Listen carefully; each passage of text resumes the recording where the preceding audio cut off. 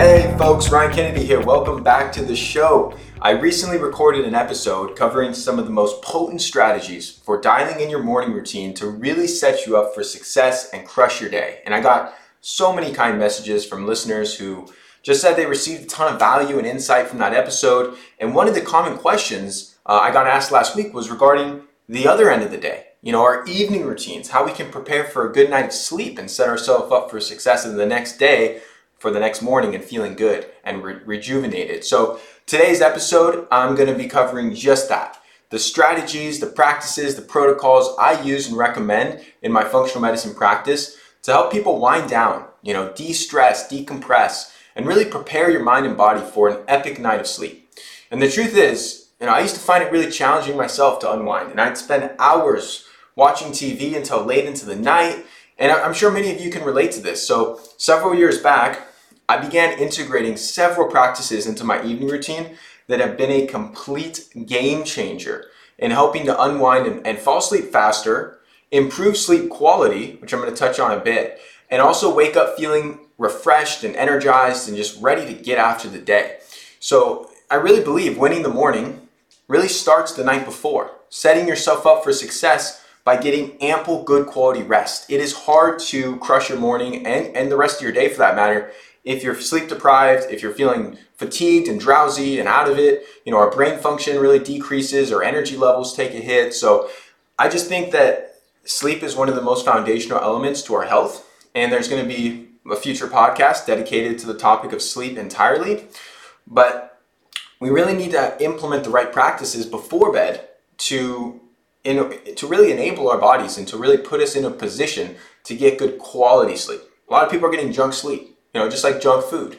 You can go to bed and get this half-assed sleep where you're in light sleep and you're waking up, every few hours and tossing and turning. And, even though you may have spent 8 or 9 hours in bed, you may wake up and feel totally drained. And so the practices I'm covering in today's episode are going to really shed some insight on how you can take your sleep quality to the next level. And just a quick note, I've been referencing the morning routine episode I recorded. That was episode number 3. So be sure to go check that out because it's going to couple really well with this evening routine episode, because I just think that sandwiching your day, a lot of times, a lot of stuff during our day is a little bit outside of our control. We get projects thrown at us, work stress, family stuff, all sorts of obligations. We're kind of moving and grooving, getting as much as we can done. But we do have so much control over that first 30 minutes of the day before we have to be at work, before we have to show up for the world.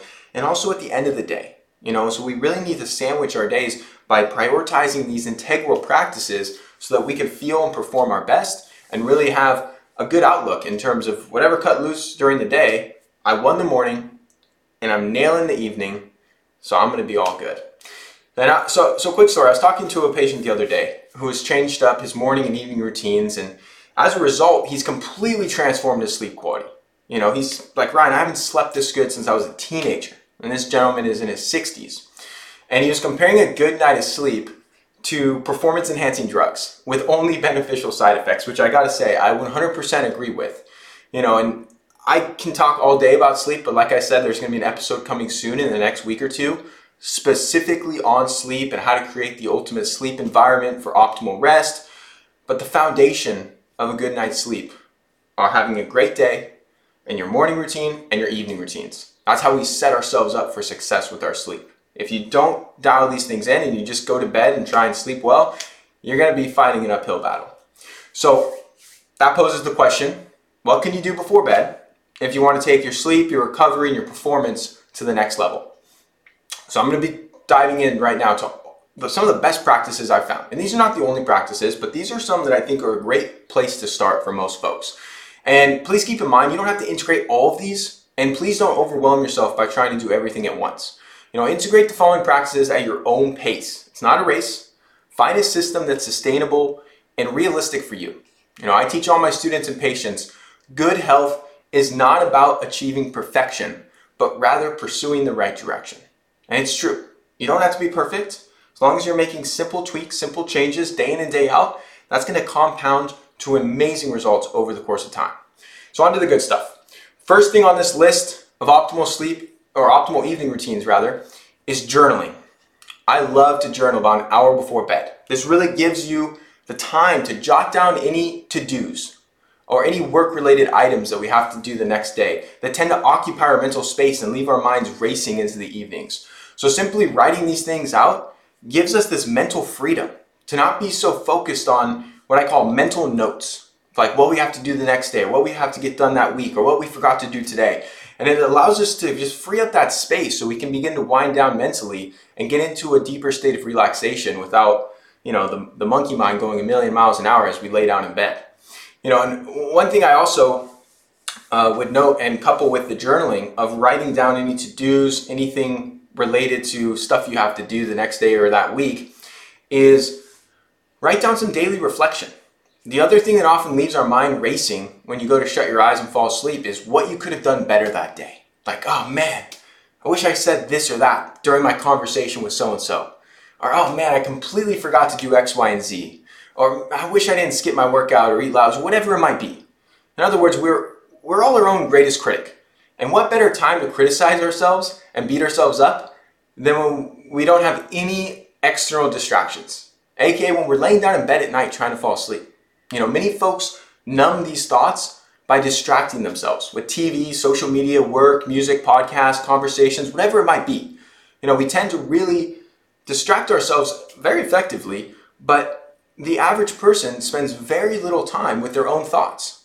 Unless they have, a focused meditation practice or a mindfulness practice, most of us are just constantly bombarding ourselves with external stimuli, and the time that we actually have in our own head when we go to fall asleep is when all these thoughts come racing up because we've been basically suppressing them throughout the rest of the day.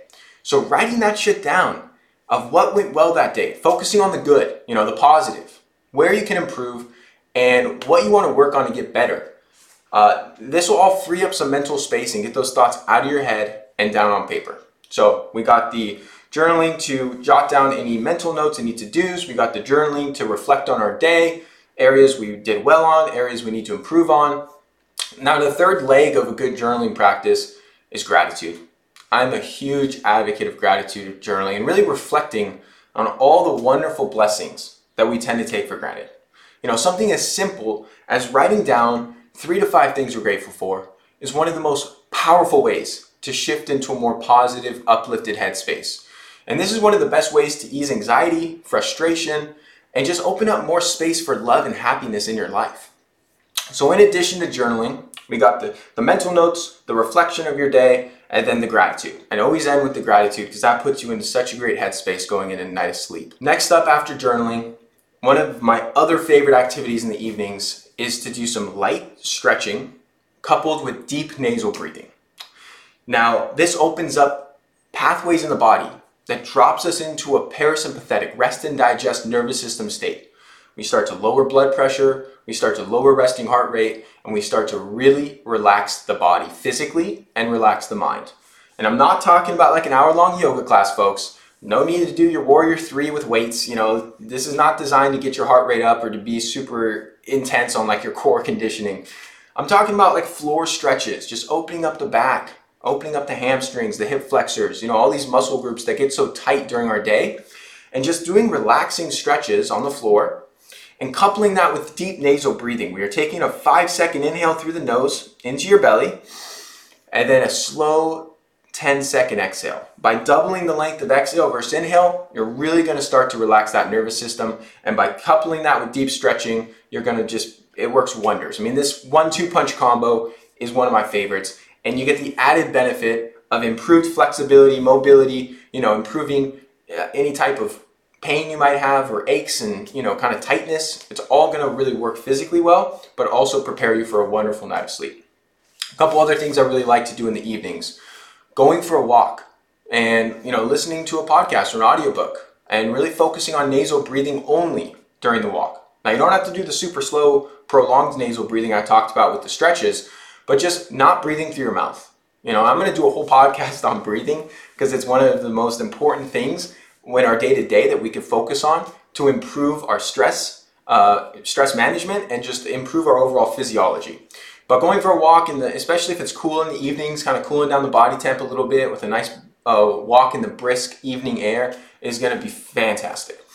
And then I personally love to do a sauna session coupled with a cold shower. I know not everyone has access to a sauna, but if you do, this is an excellent way, because after we heat our body up and then we finish with the cold, it drops our core temp and really prepares us for a good night of sleep. Plus you get the plethora of benefits from using the sauna, everything from detoxification to cardiovascular health to immune system support to hormone balancing to fat burning.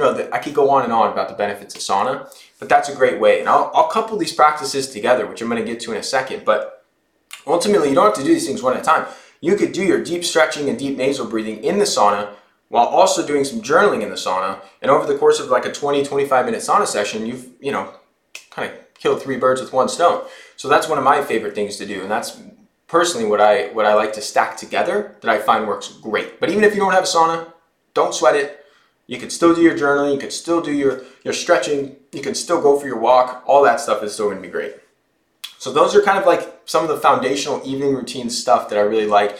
And enjoying a cup of non-caffeinated herbal tea, like a chamomile tea or a valerian root tea that's calming to the body, can also really support sleep quality and really help you when it comes to winding down and just sipping on a nice cup of herbal tea as you do your journaling practice. And then all of these things I covered, it's really important that you always do these with low lighting and or blue light blocking glasses. This is going to massively help to protect your circadian rhythm. All these artificial junk lights, the overhead, fluorescents or LEDs, our screen devices, all these things are blasting us with blue light. And blue light gets villainized, but it's actually essential. We want blue light during the morning, during the day. That's what tells our body that it's daytime. That's what suppresses melatonin, so we have energy throughout the day. But we don't want high spectrum of blue light before bed. A couple hours leading up to your ideal bedtime, you do want to minimize blue light. So there's different apps you could use. There's different settings on your phone and your computer that you can use to really decrease the blue light emitted by your devices. But I really think it's important to also pop on a pair of blue light blocking glasses, these orange or amber tinted glasses. You could pick up a cheap, funky looking pair for like $10 on Amazon, or you could buy, one of the more expensive pairs that are definitely look better. But if you're on a low budget, you could totally get away with one of the cheap pairs. And I used to wear those. They look like safety goggles. They're kind of funky, but come on. You're winding down at night before bed. It's not a fashion show, folks. You're looking to protect your sleep, your circadian rhythm, your energy, your performance, your health. And it's also going to really serve in the long run in protecting the health of your eyes. I think macular degeneration is going to be an epidemic in the coming years due to all of our exposure to all these artificial junk lights. So that's going to be a really good factor to couple with the journaling, with the stretching, with the walk or the sauna or any of that stuff, is having blue light blocking glasses on. And if you have the ability to put dim lights or red bulbs into some of your spaces at your house, that's even better. And then as you get into bed, these practices are really helping you to prepare for bed. But as you get into bed, there's really 2 things I think are appropriate in bed. One is intimate time with your partner. This is when you really want to connect and have this deep intimacy, this deep love, whatever that looks like for you. And if you don't have a partner, don't sweat it. But if you have a partner, this is perfect time to really have a deep sexual practice. That's one of the most integral aspects to being a human. So I'm going to talk about this again in another episode. I don't want to go down too deep of a rabbit hole, but intimate time with your partner is really helpful in bed. And then the other thing I would do in bed is reading a physical book. Having your eyes go across the page of a physical book really helps us to fall asleep. Just using a dim book light, again, with your blue light blocking glasses. And, don't pick a book that's like super, like a page turner, super intriguing, because then you might stay up late, reading for an hour or 2. But if you pick a book that's a little more dry, maybe a fiction story that, is not going to leave you feeling too intrigued as far as what's going to happen, that's a great way to drift into a good night of sleep. So those 2 things. Outside of that, you really shouldn't do anything in your bedroom but sleep. No TV in the bedroom, no phones in the bedroom. That's going to be super helpful. And it's amazing, folks, how good evening routine can really help to calm your brain and nervous system, enabling you to turn off that racing mind and get deep quality sleep. deep quality sleep. And I'm going to talk about like Oura Ring and the Whoop and sleep trackers and how you can actually know these things are working. But subjectively is what matters most. Objective data is great, and I love to use these devices. But really, if you feel better, if you feel more awake when you arise in the morning, if you feel more alert and energized throughout the morning and the day, that's what counts. And then also just realizing like, hey, I used to wake up 3 or 4 times throughout the night and toss and turn. That doesn't happen anymore. Or hey, it used to take me 45 minutes to fall asleep after I shut my eyes at night. Now it takes me 10. And these types of things are really the best metrics to use when you're analyzing what type of benefits you're receiving from these practices. And understand they're also really cumulative. Over the course of time, they're going to compound these benefits. So there's a lot of potential for, you may not see benefits day one, although you might. But understand over the course of a few days, a few weeks, a few months of doing these practices, and it's not like it's hard, so it doesn't cost any money, but just that's going to really pay dividends down the line for your sleep, for your health, for your overall performance the next day, and your quality of life, just feeling good. So I'm just going to kind of wrap up by covering a few things you should avoid. You should definitely steer clear of late into the evenings. So one of the issues people run into in our technology-focused society is the constant bombardment of stimulus. So many folks are staying up late into the night watching Netflix, working on their computer, scrolling through social media on their phones, and you really cross into dangerous territory when you're watching TV and using your phone in bed. This is a huge violation of your sacred sleep sanctuary. And more on creating the perfect sleep environment coming soon in another episode, but the truth is, like I said prior, your bedroom should be used for really 2 things, sleep and sex, with an optional third of reading a physical book. Ideally not reading on an iPad, not reading on your phone, but reading a physical book. Bringing a TV into the bedroom and bringing your phone into the bedroom or working on your computer in bed, these are all huge, huge issues that have deleterious effects. From the lighting stuff I talked about from a circadian rhythm standpoint, from the inflammatory effects of the non-native EMFs, the wireless frequencies these devices emit, but also the mental stimulation. It plays a large role in how they can disturb your sleep because they may seem relaxing because they're taking your mind off other things, but in reality, they're doing the opposite to your biology. And I can speak firsthand. I used to stay up late trying to get work done, but I came to the realization that I'm overall less productive on those late night work sessions or study sessions, and it only decreased my output because I was getting poor quality sleep, I was suffering from low energy the next day, and it just created this downward spiral since I would perform suboptimally the next day, which leads to a lack of focus and fatigue and brain fog. And as a result, I'm not getting as much work done during the day, which causes you to feel like you need to stay up late again, working to finish your task. And this negative process, this negative cycle repeats itself day after day, week after week. And your performance and productivity go down, even though you're trying to work hard. So it's about working smarter, not just harder. And TV, social media, video games, working on your computer, they all activate the sympathetic nervous system response, this fight or flight response. And they trigger the HPA axis to release cortisol and adrenaline. And this is the opposite of what we want to do before bed. We really want to be shifting our body into parasympathetic mode, keeping cortisol and adrenaline low, which is going to enable us to fall asleep and enable us to release more melatonin. And that's going to aid in just this high quality restorative sleep. So sleep, sex, journaling, reading a physical book, these are the only things I suggest late night in your bedroom. Now, if you stay consistent with these post-bed activities, these evening routine practices, it'll help to build an association. And you'll begin to mentally anchor these habits into your brain, and it'll trigger this conditioned response when you're going to bed. And this is going to make it exponentially easier to sustain. So it's going to take some discipline and some thought, some conscious effort for the first week or so.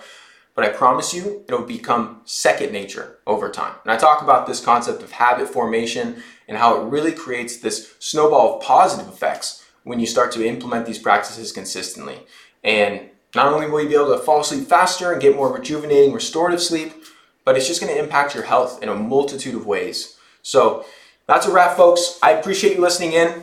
I would love for you to send me a message on Instagram at Ryan C. Kennedy or send me an email, ryankennedyhealth@gmail.com, with any feedback or questions about the material I covered in this evening routine episode. Have a healthy week, folks. Thank you so much for tuning in to today's episode. If you found it helpful, Please share it along to anyone else you believe it can serve.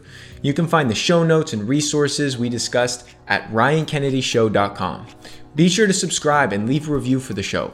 Your feedback helps to support me on my mission to positively impact as many people as possible with this information. Much love, everyone.